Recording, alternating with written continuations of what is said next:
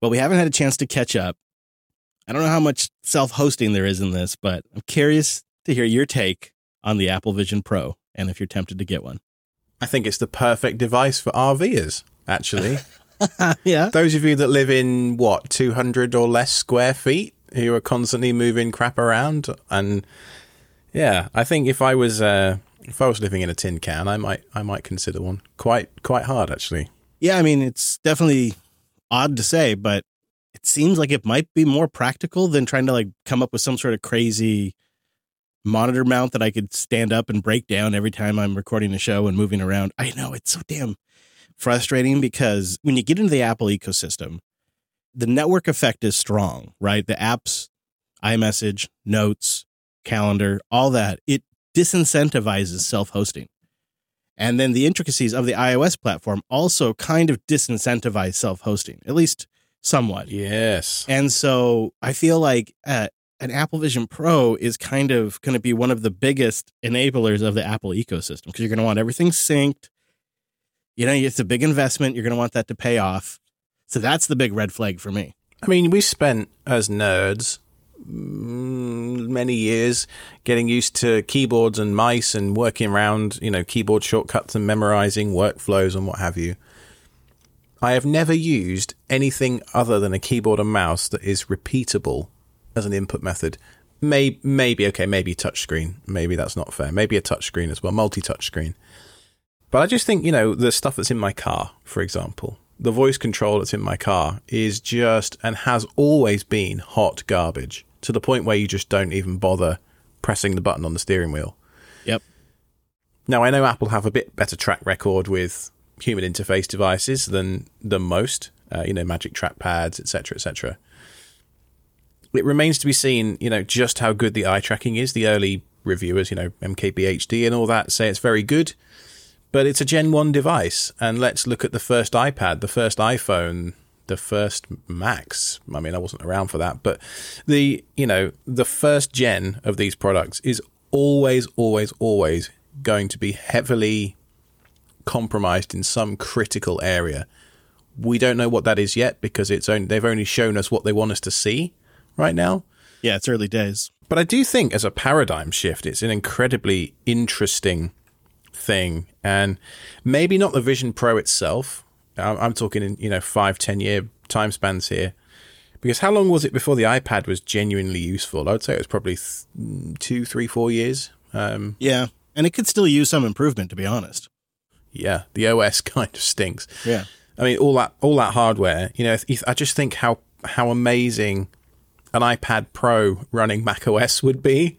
I always think that, I just want VS Code, like genuine VS Code or a proper terminal or whatever. So, I just take my laptop, and my iPad Pro from like 2015 is just relegated to being a movie tablet now, which is a crying shame. But so, I think a couple of things. First, the positive. It sounds like, by all accounts, they've really nailed the latency on this thing, which is the hardest bit to crack. Yeah. And I don't know if you saw this, Alex, but one of the ways that Apple has reduced latency is they've literally fused the display onto the back of the video chip. So the display is built into the chip. So the front of the chip is the compute and the back of the chip is the display. And they're fused together. So there is as little space for the data to have to travel as possible to just cut down on the latency as much as possible. I mean, I'm not an expert in this scenario, but I mean, firstly, that's amazing.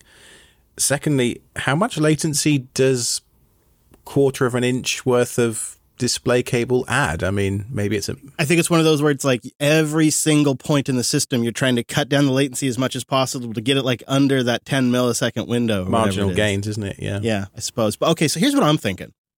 A lot of times Apple does this kind of stuff and the industry follows. Yeah. But there's one other company out there that's already kind of got a head start in this area in a lot of ways. I mean, imagine the Steam Deck on your face. Valve has this. I'm glad you took it. I'm glad you took this that direction. Right? They've already got the Plasma desktop on the Steam Deck. I'm still using my Steam Deck. I'm actually still very happy with it as a product. I think the biggest thing it lacks is VR. But Valve has kind of hinted in interviews that VR is a direction they want to take the Steam Deck in future iterations.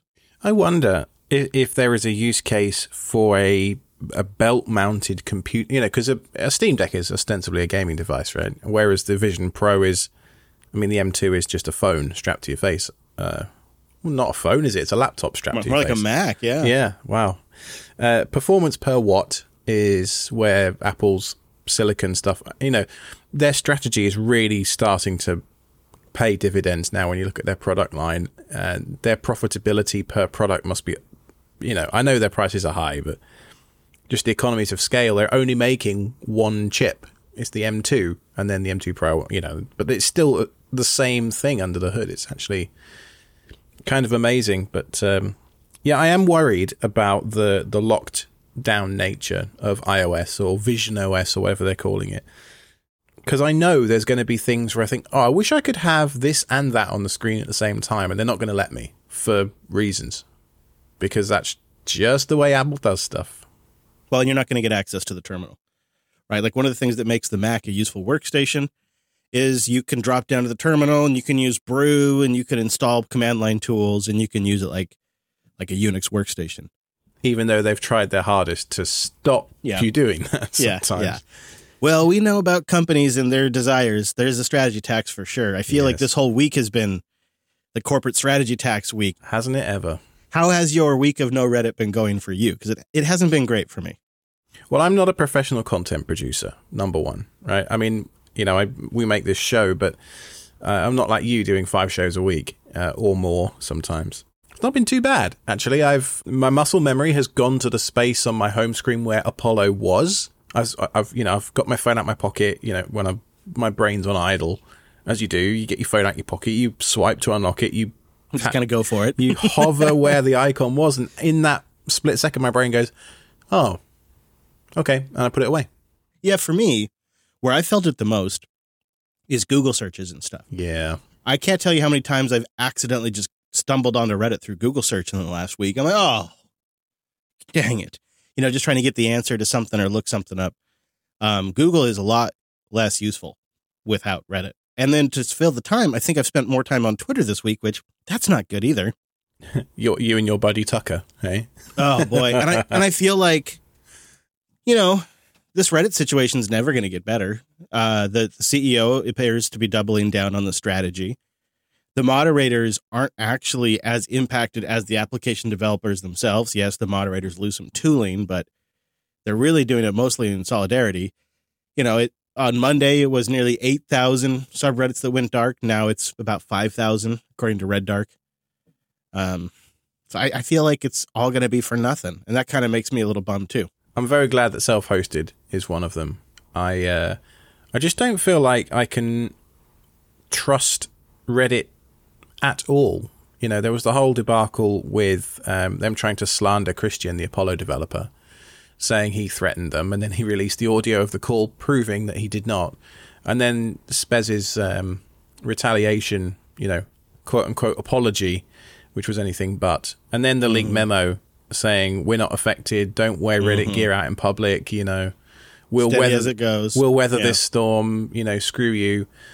It'll blow over. It'll blow over. And like, if you look at the actual data, like Fuzzy Misspawn's just posted in the chat for us, you know, the comments and the views and post counts and all that, barely even registered. If you consider that a huge portion of Reddit went down, it's kind of amazing. Like, where did these people find to actually comment?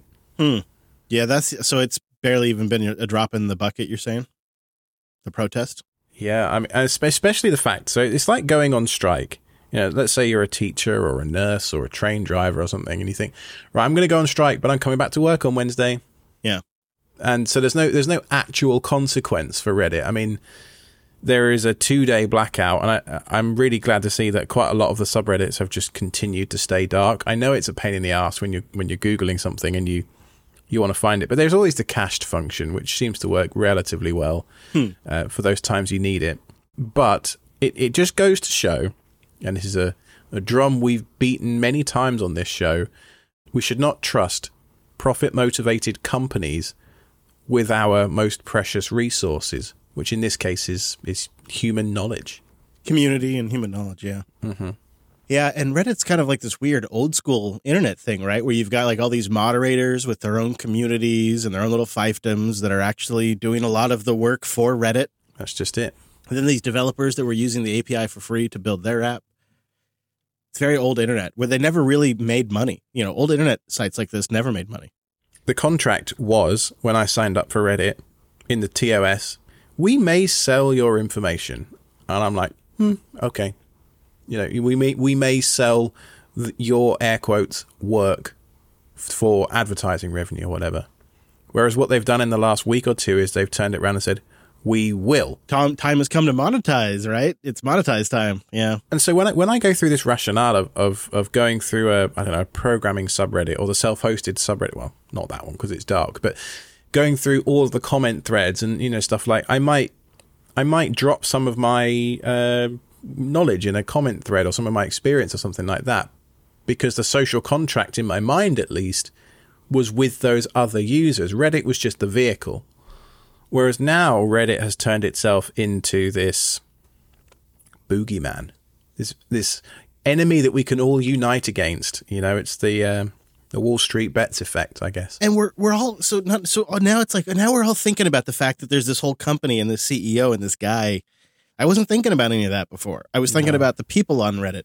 And then the other thing is we've kind of entered this time where people are pretty okay to boycott, right? So it doesn't take a lot to get people to just stop using something. I don't think I'm going to be going back to Reddit for my casual browsing. I mean, I probably will still end up using it as Google searches send me there like they have this week.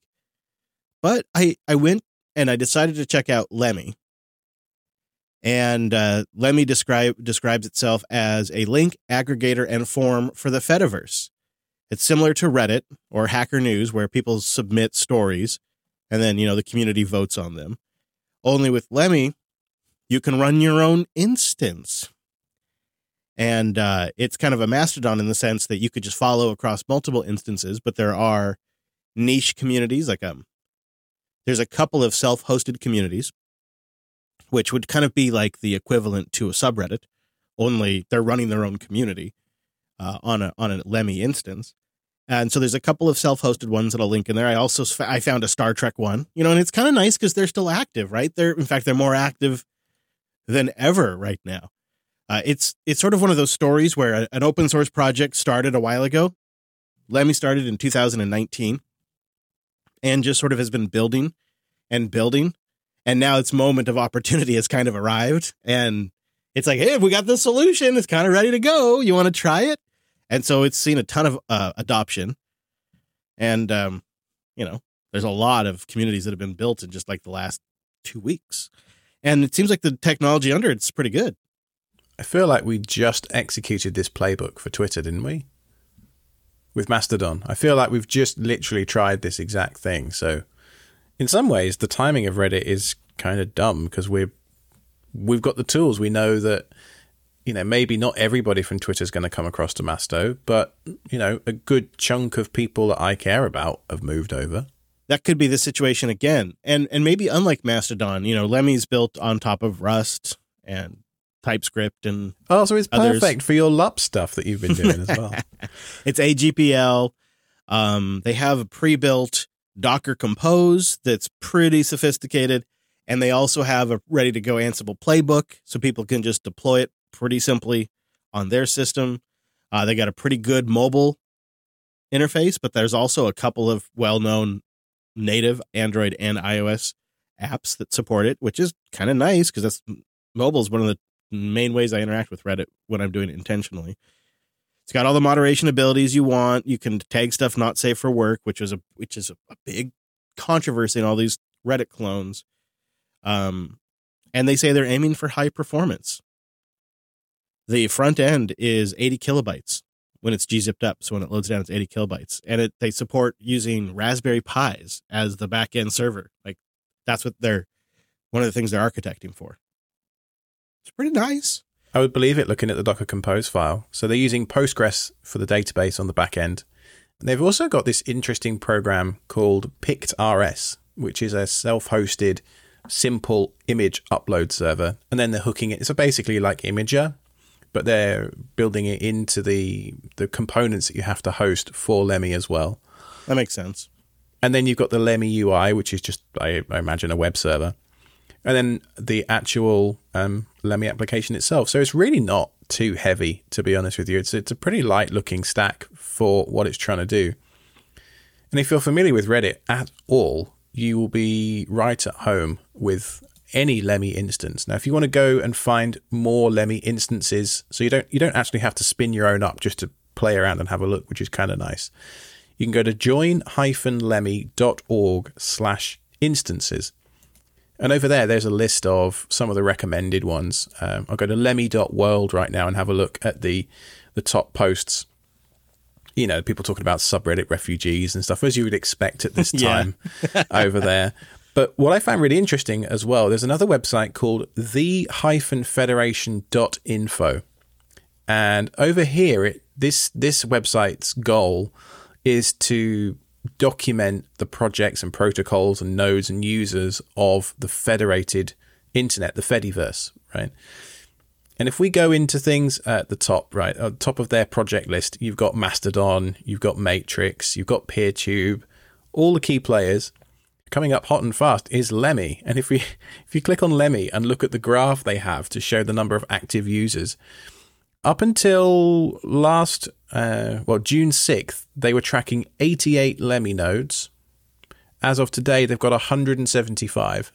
So it's more than doubled in a few days. I mean, as you would expect at this time, right?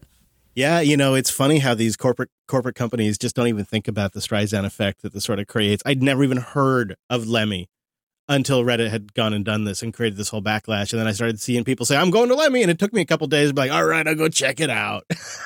Yeah. And I don't know, man, it might work for me. You know, Mastodon hasn't really stuck. Because I'm kind of social media'd out. That's the way I feel too. I realized that I must have been spending an hour cumulatively every day on Reddit. And, in the last few days, I haven't missed it. It's been a little frustrating, as I said, come across it on a Google search or looking for a particular product. You type in best car wash shampoo, Reddit. You always do that because Google itself is so full of SEO optimized crap these days that Reddit felt like a refuge of actual human experience. And it's just a shame that that's gonna go away. So yeah, now I'm just going to switch to ChatGPT. What could go wrong with that? Well, speaking of ChatGPT, I see in the doc we've got a new ChatPad application. Hit me. Tell me about it. Well, this is my compromise for using things like ChatGPT, is something that I host locally that sort of limits the data collection. And recently there's been a surge of these apps that you run and it interfaces with ChatGPT via the API. But this one's really touting itself as targeting premium quality design, interface options. And I think they've actually gotten there. One of the things I really like about this, and it's a super basic Docker compose to get this thing up and running. You pop your API key in there, and then it's all self-hosted locally as far as like the data and information that it stores. You can store the conversations, you can tag them, you can generate prompts. So there's a few things I do a lot, like I often will ask it to just summarize a story into bullet points, prefix those bullet points with an emoji that represents the content of the bullet point, and then format the results in raw markdown. And then I can look at that and I can put that in a list and decide if that's a story I want to read later or not. And I'll just have ChatGPT crank through that kind of stuff for me. And, the nice thing about this is I can just store that as a prompt. And so I can just hit that button and just boop, and I don't have to type it out every single time I'm going over to Chad and asking it for something. And the developers did a fantastic job of making it sharp and fast. And they also have created a desktop version, which I assume is just Electron. It seems really solid. And it's so simple to get going. I wonder if they have the Docker Compose. Yeah, they do. I have to show you this, Alex. You need an API key for something like this, though, I assume, right? You do. You do need the API key from OpenAI because you're not running the back end stuff locally. You're just accessing ChatGPT over the API, but with some advantages. Your data is stored locally, and anything that gets sent over the API to ChatGPT is only stored for 30 days and deleted and is not used as a training data set. So there's some better privacy retention policies if you're doing this over the API.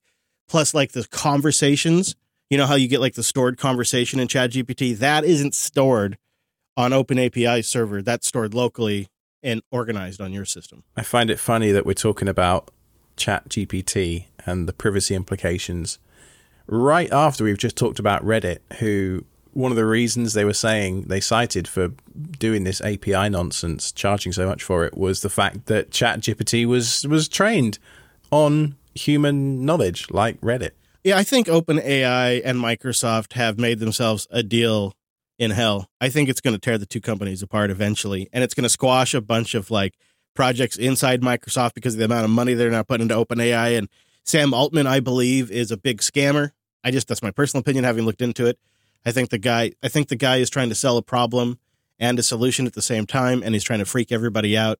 When really what he's done is he's created a large language model that says what you expect it to say, and it types it back like a 1980s computer. And so people find that kind of scary, and he's able to scare old dinosaurs in Congress who don't understand how technology works into thinking that AI is about to take over the world.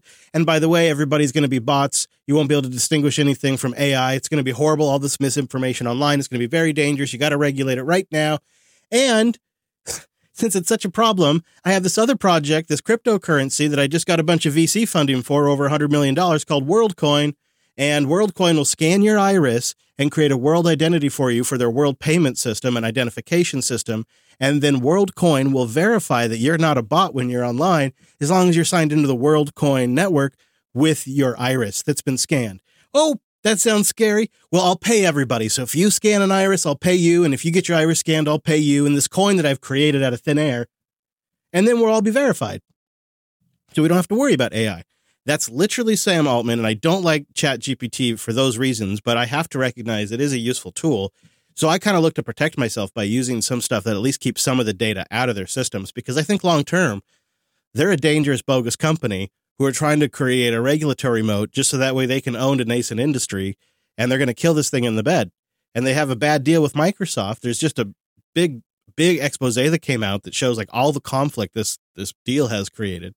Paul Thurrott has more information on his website about that. I think it's a bogus thing. So I think inevitably we're going to be looking for large language models that we can self-host and run ourselves. And this week, Nextcloud announced the Nextcloud Assistant project that's not ready yet, but it's essentially ChatGPT fully self-hosted that they're working on. Yeah, that does sound really quite impressive. I'm just going to circle back to the pricing just for a second. Do you have any idea, any sense, if you use this application, every day for, I don't know, let's say a dozen different things, like roughly what would that end up costing you? Do you have any idea? Well, I just blew through my free plan, so I'm going to find out. Oh. I until now it all been free. They got me hooked, I don't know if I'm going to pay.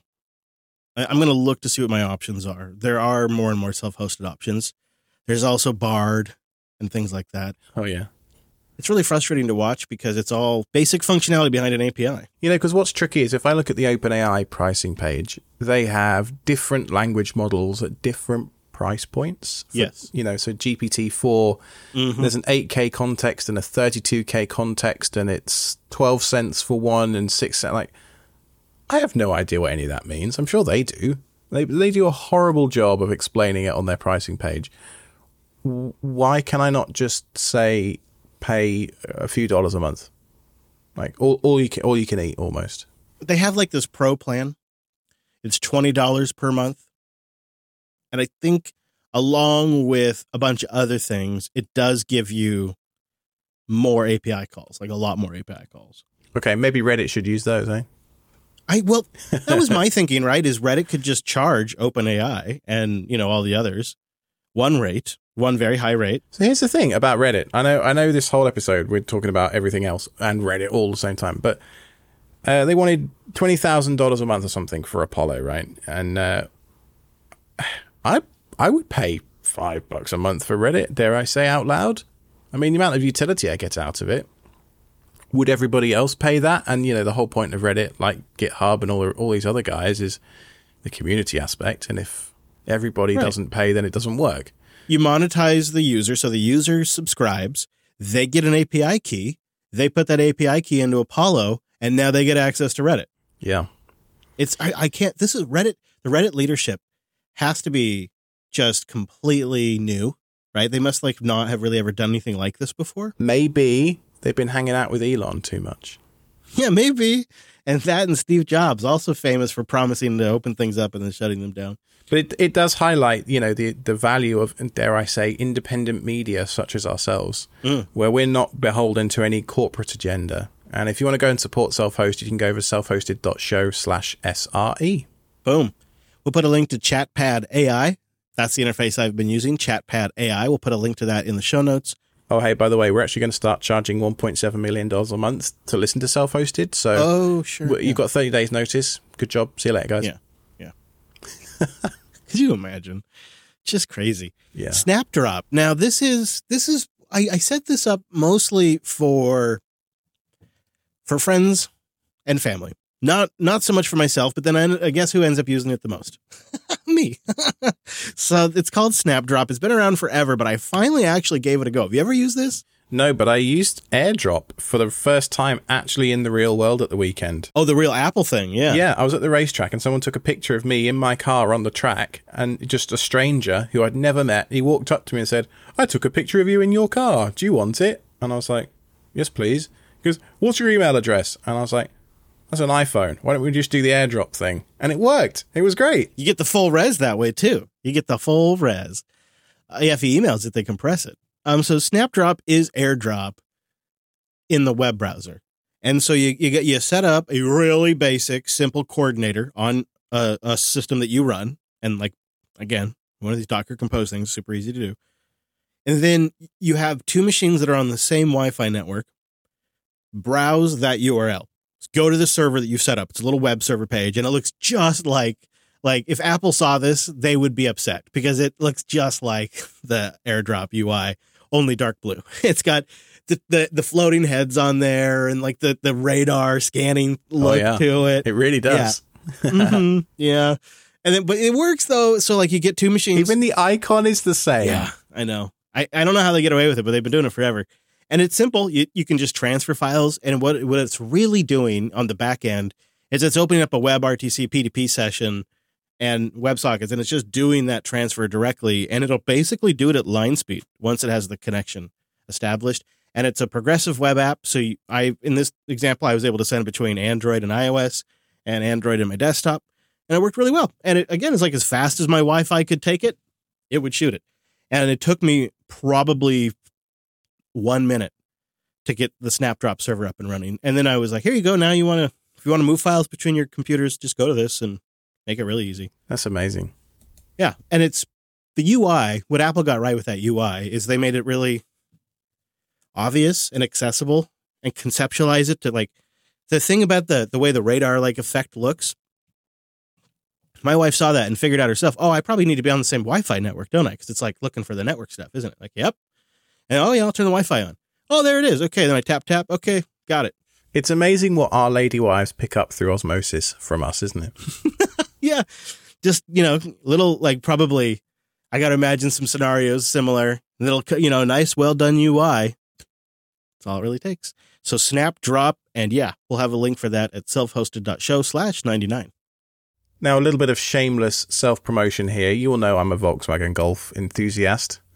I have the 2004 Mark IV R32 in deep blue pearl, or deep pearl blue, whatever.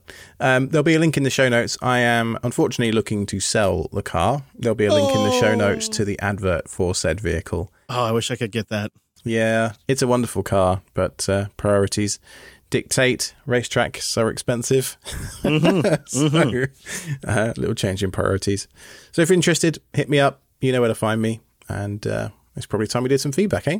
Yeah. You know what? If I were in the market, I'd grab that car. Because I tell you what, the move around here is you let Alex buy something, let him fix it up, and then you buy it off him when he's done with it. That's the move. We've dumped a lot of money into that car. And it is probably in the best condition it's been in a decade, to be honest with you. But yeah.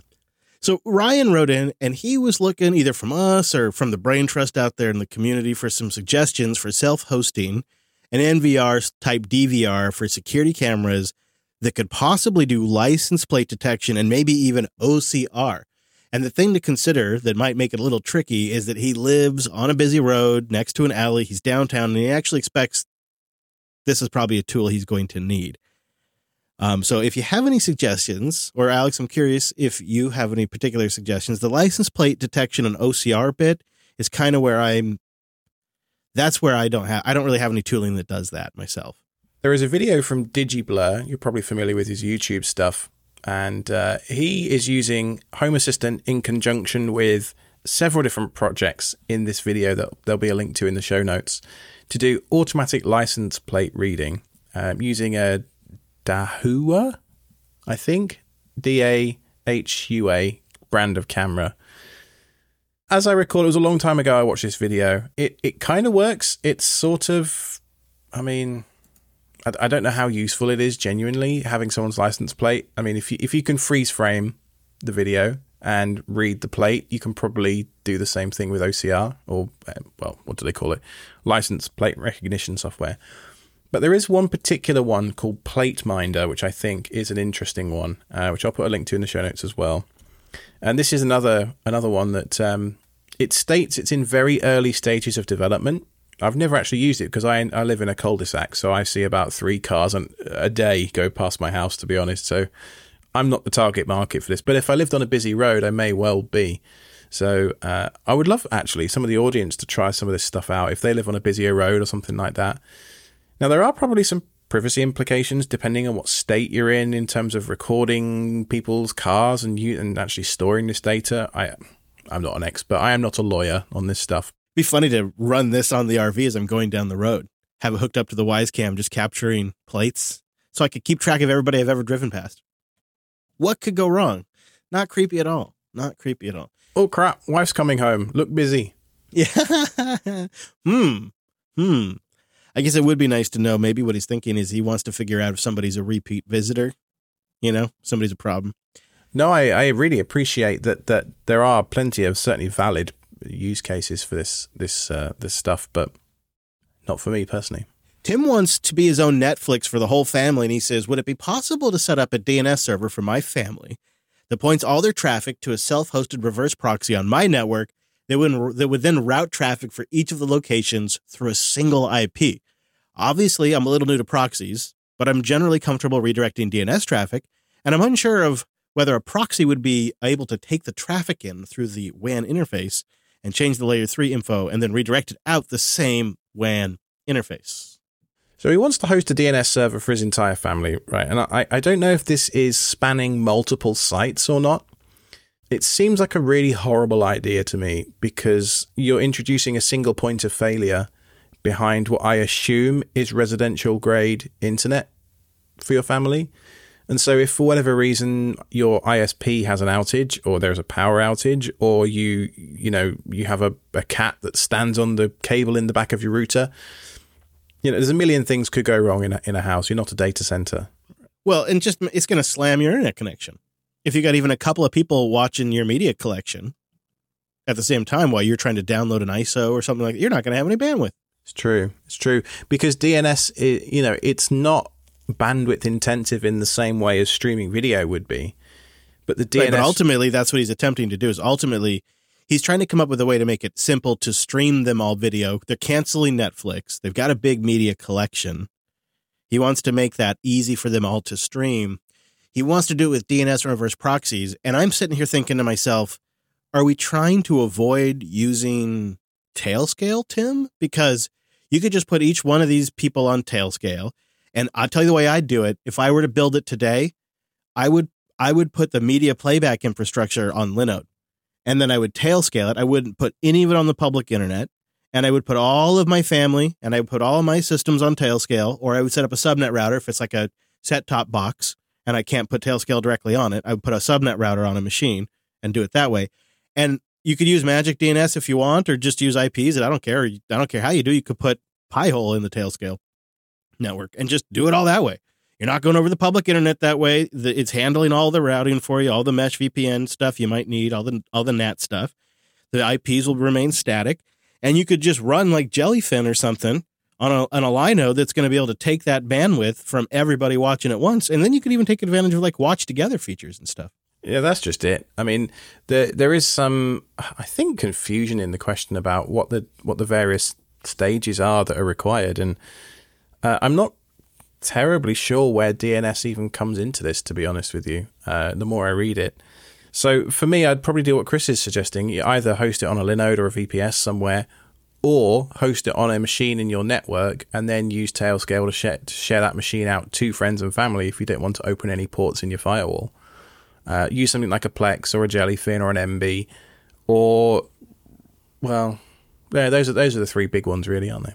And, the thing is with Tailscale, I mean, you could also do it with, you could do this with Nebula. It'd be a lot more manual. There's other things. Tailscale's the way I've solved this, and it works really well because there's iOS apps, there's Android apps. And a really nice thing about Tailscale too is you can use their magic DNS. So when all of your clients are connected to your Tailnet, you can. I mean, I've got a YouTube video on this exact topic. So if you're interested in that, I'll put a link to that in the show notes. But what you can do is when your family's phones or TV set boxes, and not all set-top boxes will support Tailscale. That's worth noting. Android ones will, but the app's kind of, I don't know, doesn't seem to work terribly well. And for iOS Apple TVs, it doesn't exist, as far as I know. But in the next Apple TV OS, they are adding VPN support. Oh, great. Lovely, yeah. Fully loaded Apple TV boxes coming your way soon. Woo! TV. iOS on the TV with the VPN. Yeah, and I think that would make it a lot simpler. But a subnet router would solve that problem. Oh, yeah, for sure. So, yeah, maybe we misunderstood Tim, but let us know if that makes sense to you. And you can send your feedback or questions into the show at selfhosted.show/contact, or you can send a boost like Trey Fordham sent in 64,352 sats. He is our baller booster.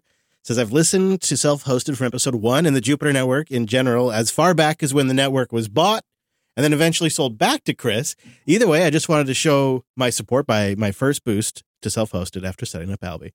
Love the show, although sometimes I feel like I've heard about the topics on the show already. I enjoy Chris and Alex's take on self-hosting. Thanks again for a great show, guys. Imagine how we feel making the show, sir. Sometimes.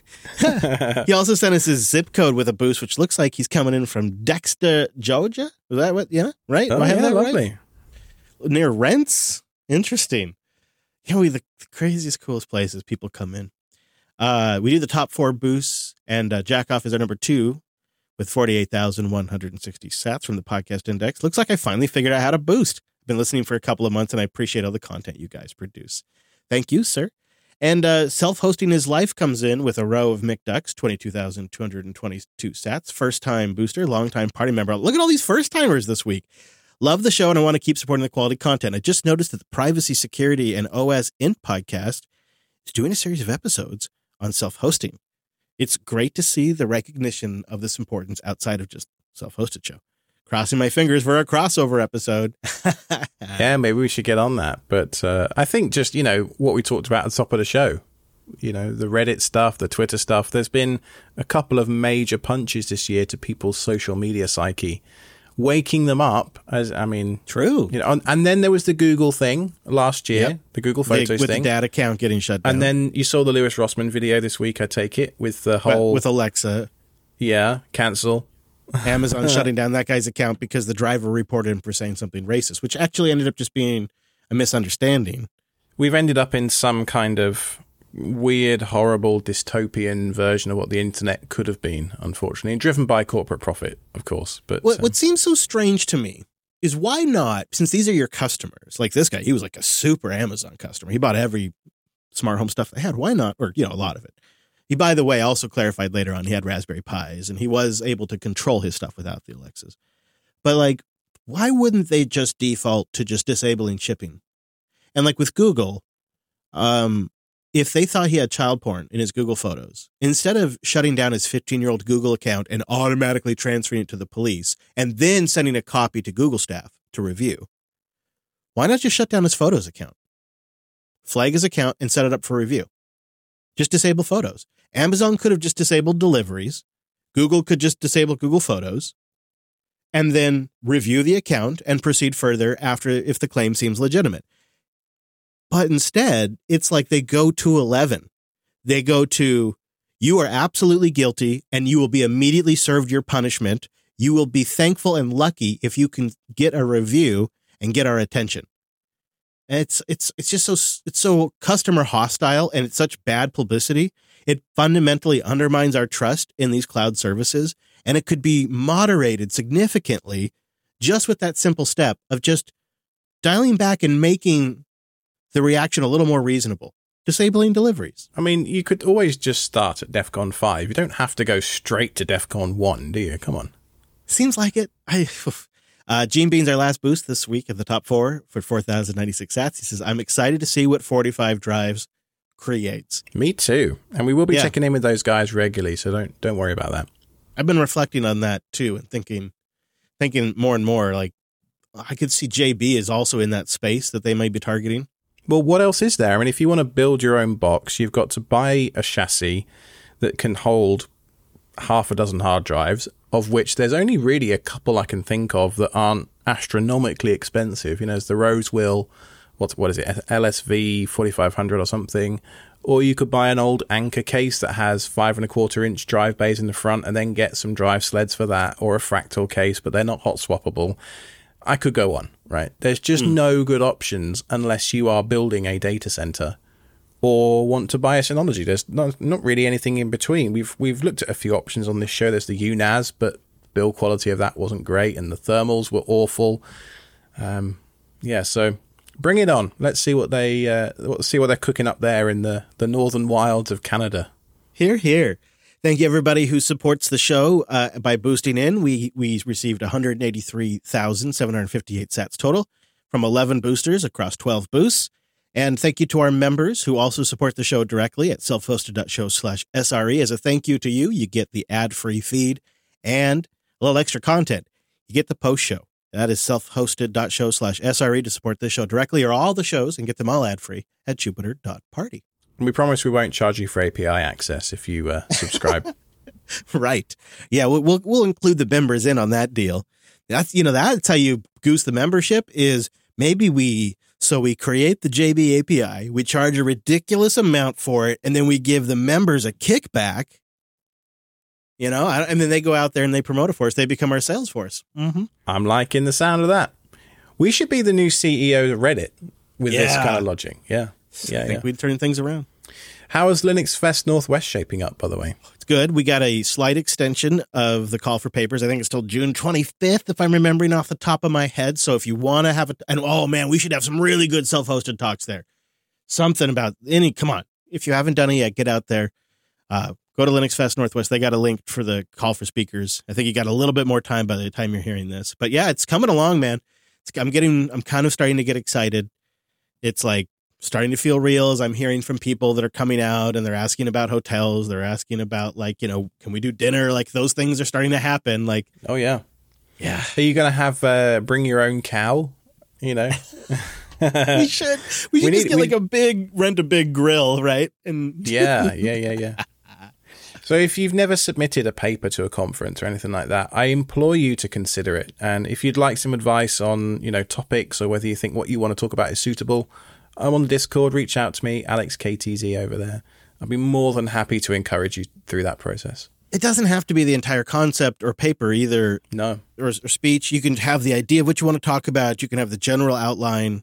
Get sort of the MVP, and then you have until October to finish it up and get it ready for presentation. You want to know something absolutely insane, Chris? What's that? It's going to be episode 100 next time out. No. Is that possible? Somehow. Maybe we should do something special. Maybe we should have some special boosts or something like that. I don't know. Yeah. Oh, yeah, sure. That would be a great episode to give us a special 100,000 sat boost for 100 episodes. Maybe we should do like the worst idea I ever had was do an episode of Linux Unplugged around a Star Trek episode. We could do something like that where we just completely go off the rails and jump the shark and wreck the show for episode 100. We'll just talk about old Top Gear. Yeah. Yes.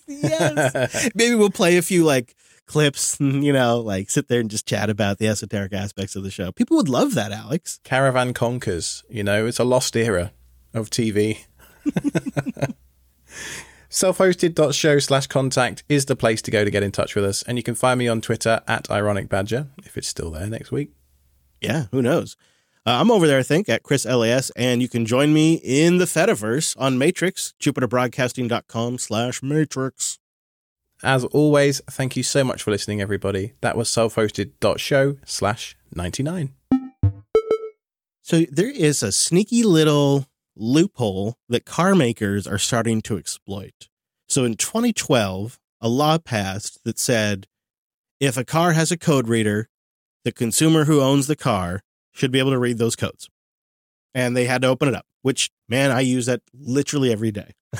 Because I have something that is actually installed on the Volvo that's constantly monitoring stuff. And then I also have a code scanner for the RV. I've got one for the cars, right? Like, I know you use it. I use it all the time. So just at the racetrack, just this weekend, it was 28 degrees Celsius day. So what's that? 85-ish Fahrenheit, I think. It was getting warm. And, you know, I'm belting around the track in my little Golf. By the way, there was a Porsche Club event at the track this weekend, and there's me and my little VW keeping up with the Porsches. It was actually amazing. The best feeling in the world is lapping a Porsche in a 25-minute session on a 2-minute lap. Anyway, I use something called a Cobb access port, which plugs straight into my OBD2 port, and it does data logging of things like intake air temperature, oil, gearbox temperatures, you know, all that stuff.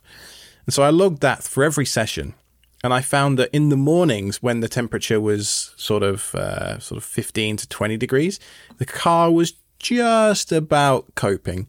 But then after lunchtime, where I had more of my sessions, where it was hotter in the day, the engine knock sensors were starting to have to pull ignition timing because it was just it wasn't overheating, but it was just there was too much heat for it to cope with. It couldn't disperse the heat, and so based on the information I can pull from the OBD2 ports, I now know that I should probably fit a new intercooler to my Golf in order to stop it exploding on track someday. You know, that's very useful, isn't it? And I love being able to do that. To spend, I don't love spending money, although this show might suggest otherwise sometimes. But when I do, I like to have a good reason, not just I think I need a new intercooler. It's no, I know I need one. Yeah, being able to pull that data and watch that data and understand good and bad results from that data really was the difference between me confidently driving over mountain passes and consistently panicking that I was about to blow out the engine in the RV. The best part was this weekend, all the Porsche guys were looking at the data I was taking. They were like, "You can do that?" And I'm like, "Yeah, you can't." Right there. No, Porsche's all locked down. But VW, my little plucky VW, did great. What kind of stuff can you monitor in the RV then? I imagine you've got a lot of that. You know, you can a lot of the like trans temp, oil temp, intake temp, a lot of the just the standard. A lot of the Ford trucks just give you a lot of information about that and loads around all that kind of stuff. More than I can get out of the Golf, actually. Really? I get a lot more than yeah. And a lot more than I get out of the Volvo too, which the Volvo. Yeah. So that's not awesome. But so in the 2012 law, there's this little loophole that says if it's wireless, because like nobody used wireless back then, you don't have to give consumers access if there's safety issues. And so vehicle manufacturers have come together with like these advocacy groups and these lobbyist groups to claim that giving consumers wireless access to the wireless OBD2 system would be dangerous because they claim, and I'm not even making this up, that drivers that had an open wireless diagnostic port would be subject to sexual predators and racists who would use the data to stalk them. What? Yeah. And so, and then because this law says this is a quote from the law, or actually this is a quote from the NHTSA that's saying we got to change this.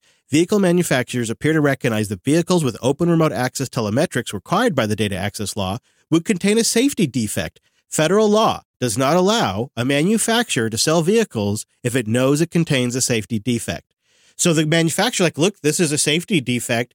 You're going to get domestic abuse and racist if we turn this on. That's a safety issue. We can't knowingly sell this with a safety issue, so therefore we have to turn off access to the consumers. That is brilliant. We're not going to get access to the OBD2 stuff when they go wireless, and which I assume all EVs will use, and all the new cars. Can you imagine being in the board meeting where your lawyers came in and suggested that? Yeah. you'd have got so many slaps on the back saying, "Oh, good job, well done, well coming up with that idea, brilliant." I mean, that is some Boris Johnson level contortion of the truth right there. My goodness. I'm so upset because like the shops are really going to take the brunt of this, and consumers that like want to take their car in to get like my Volvo, just to keep bringing it up again, but in the manual and stuff, there are literally things that it can say, yeah, if this is wrong, we designed this to not be serviced by you. It's only been designed to be serviced by a shop. The car has to be up in the air. And they just build it that way. They just build stuff that is designed for you not to be able to repair. And this is just going to be another incarnation of that. And it just doesn't make sense. It's not car culture. It's not what we need as consumers. We need things we can repair. We can have supply chain shortages and we can't get access to the stuff. And we need the ability to repair them directly. Like we've just seen this happen like a year ago. Makes me want to just become Vice Grip Garage Man and just have sparkulators and making happeners. Right. And work on the stuff where you can just look at it and know what it does. Yeah. Yeah, I will say, like, looking at some of those engine bays of those Porsches this weekend, like, they're so tightly packed in there. Like, they're a masterpiece of engineering, no doubt whatsoever. But how on earth do you come up with sexual predators and racism based off of the data from an OBD2 port? Well, that's the way they do it, right, is the car makers work with this lobbying group, and this lobbying group comes up with the ads and what, how to spin it and all of that. Now, they had a whole website up that covers it all, but they had to take it down after Louis Rossman made a video about it. But they made a whole commercial that it's like it's following a blonde woman. She's in a dark, dimly lit parking lot at night. And the camera shot is such to give you the impression that somebody is following her. And it says, paid for by the Coalition for Safe and Secure Data. That's what they call themselves. Please tell me how that, maybe what these guys should do, she wouldn't be in that parking garage if she didn't own a car. So maybe they shouldn't be allowed to sell cars full stop. Maybe we should invest in public transport. That's true. Cars do get in accidents. That's not safe. Build cities that don't require driving everywhere. What a concept.